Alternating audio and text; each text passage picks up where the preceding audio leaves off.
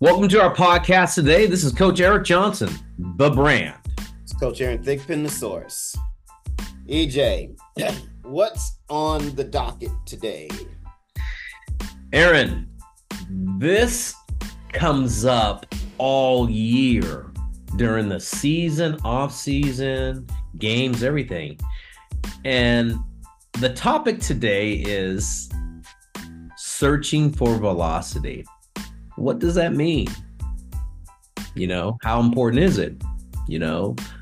What does it mean in this environment today that you hear he doesn't throw hard, or he throws hard and I like him, and that's it. It's velocity.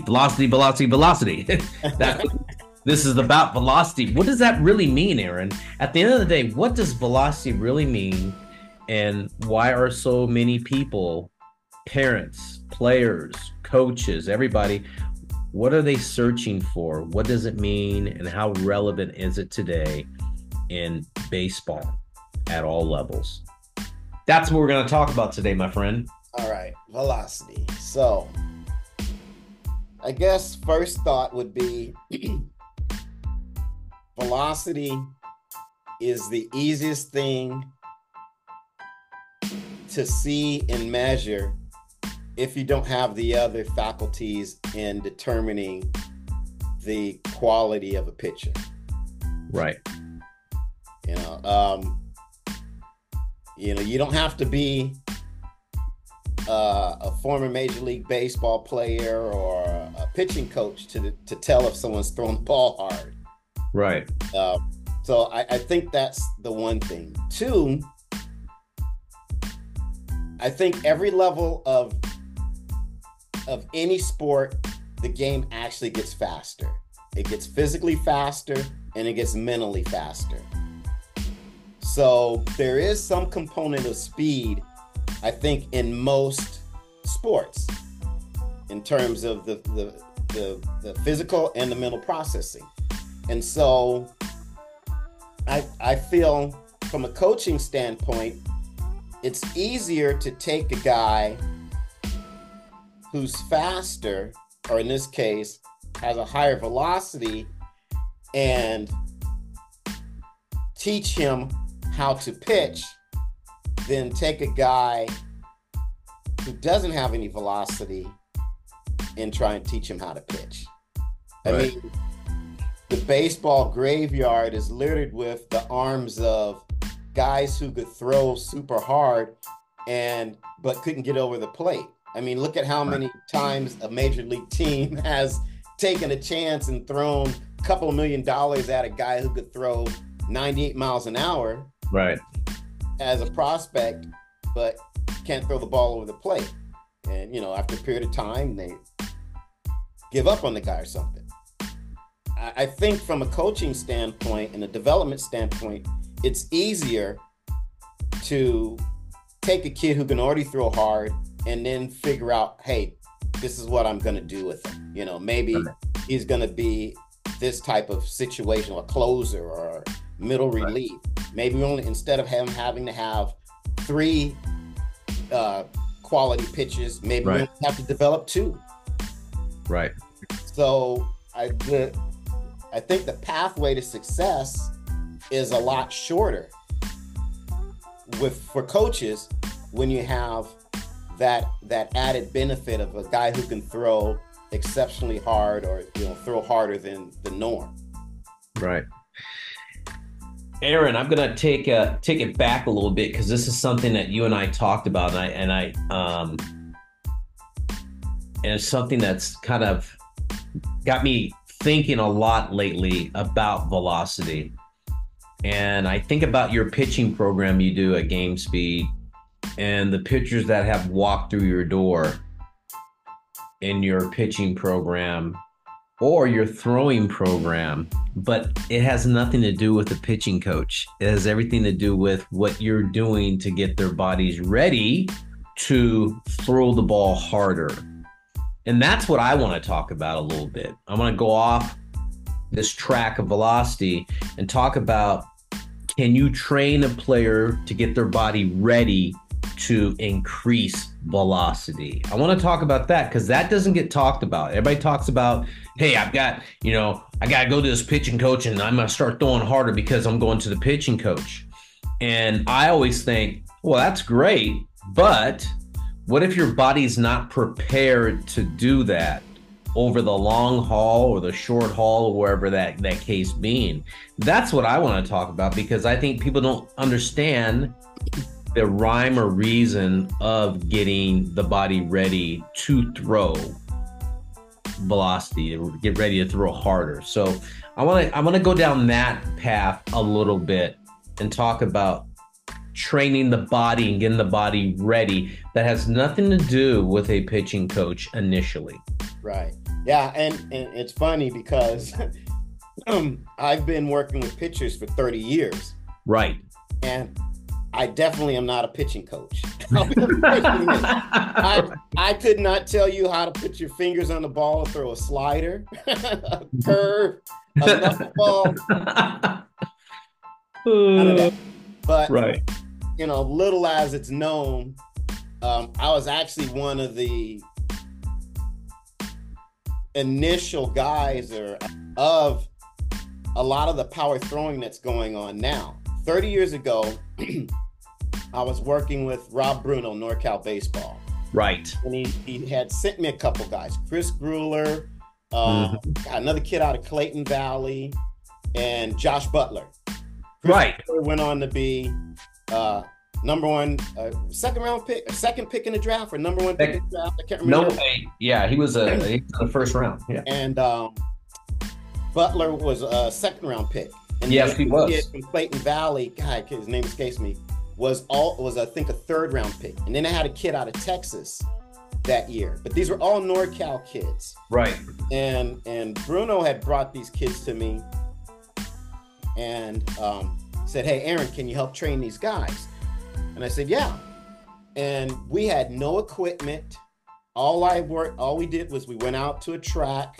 We used a stadium. I had some medicine balls, cones, and I developed a program for them. Right. And because of my limited experience in baseball, I knew that there was a parallel between baseball and sprinting. Right.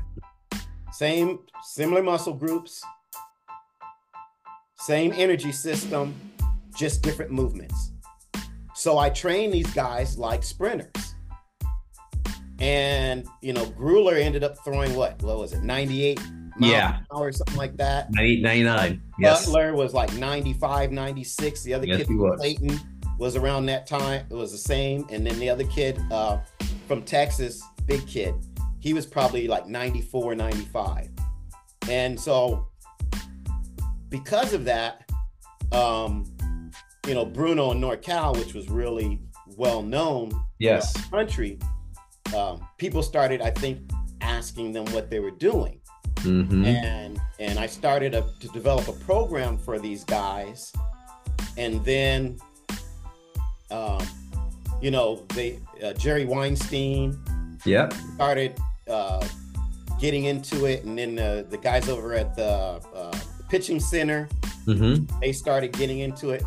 But I was developing more or less the physical aspect of it, not the throwing aspect of it. Right. Like, look, pitching is like sprinting. It's a total body action. So you have to train the body in that aspect. Whereas before, I think a lot of people just focused on the arm. Right. To get my arm strong. Right. And that's all well and done, but you throw with your body. And pitching is neurological. It's not just muscular, just like sprinting is neurological. And so that's kind of the take that I brought to it. But again, now there's a lot of other derivatives of power throwing throughout the country. But I think we were at the forefront of its development and actually formalizing it as a program.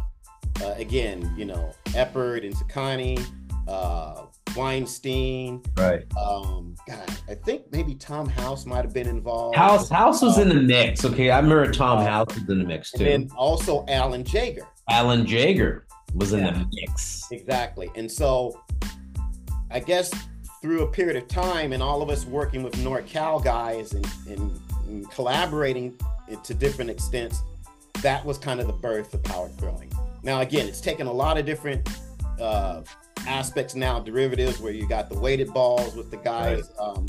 Can't remember the name now. Escapes me. The guys up in Oregon. In Seattle? Seattle. Yeah. And so, but I think the main tenet still is, and what I do with my program is I just train the body. I just train the body to be explosive, over and over again, to have that anaerobic capacity, to have the neurological firing. And that's a process that takes a lot of time. And yes. Like I said, to parallel what I talked about with pitchers really being like sprinters? Oh, like sprinters. It takes about 6 years to develop a sprinter. Yes. To a national caliber sprinter, not necessarily world-class caliber sprinter, but national caliber sprinter.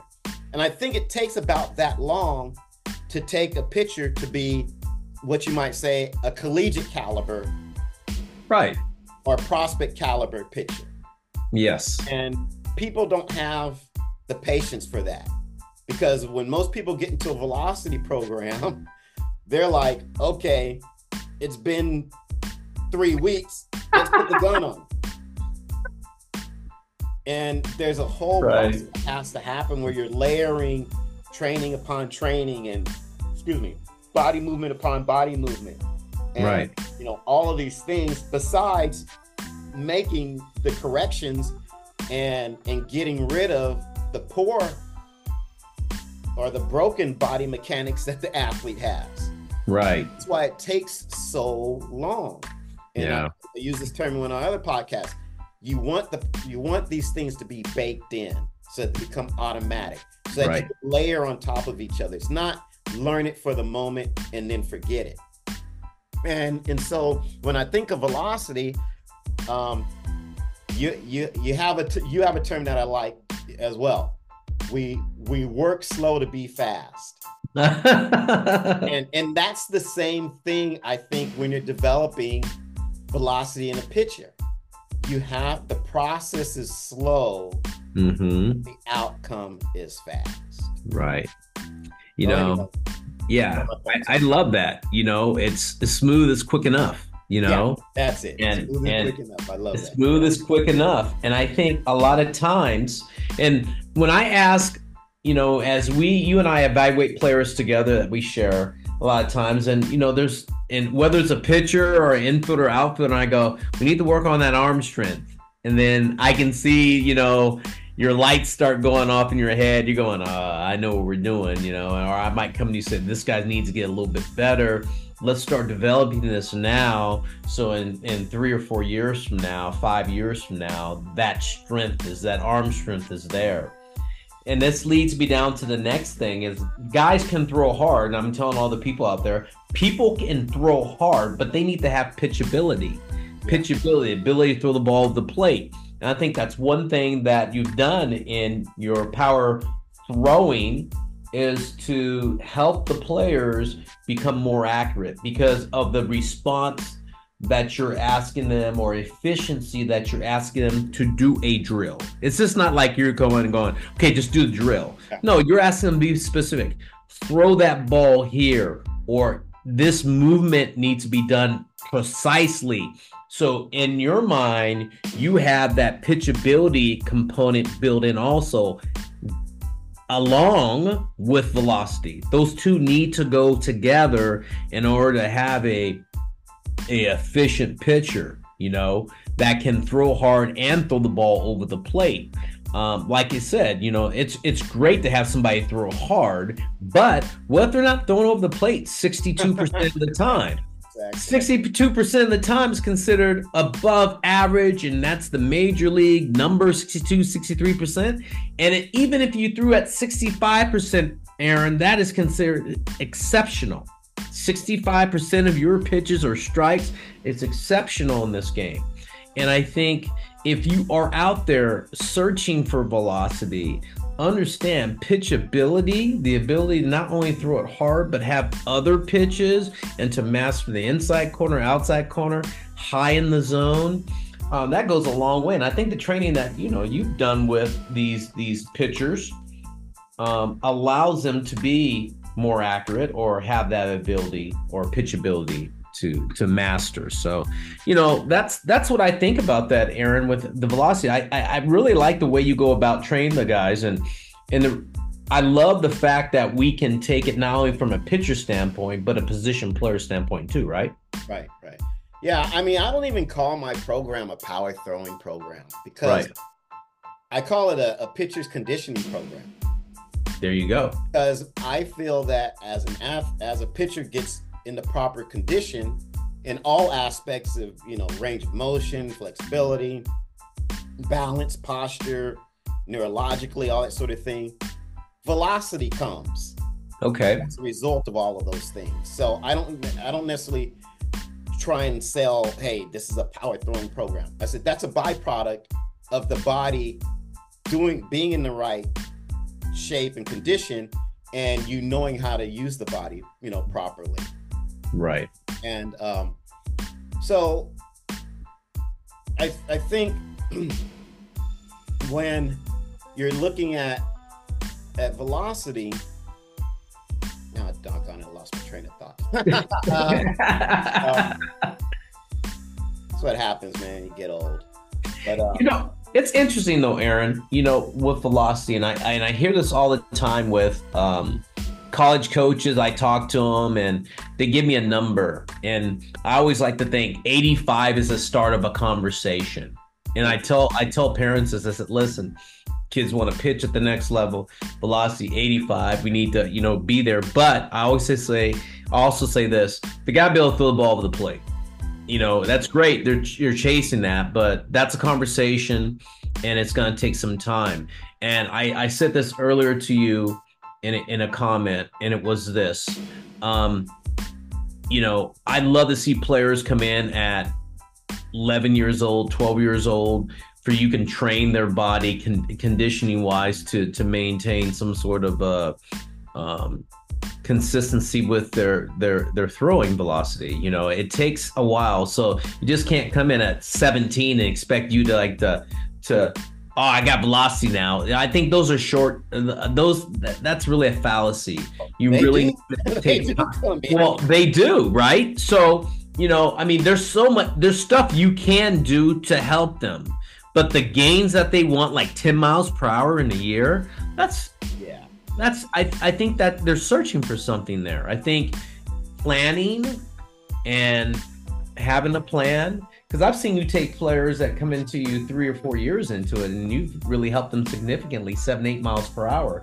And that was over in a program where they were in it all year with you. It wasn't like they came in an off season. That means they started in the fall, they went through the winter, they went through the spring, and they went through the summer with you to gain that type of increase in velocity, because there is a ebb and flow and rhythm and planning of all this that you've mastered in your training of getting in the body condition to sustain that.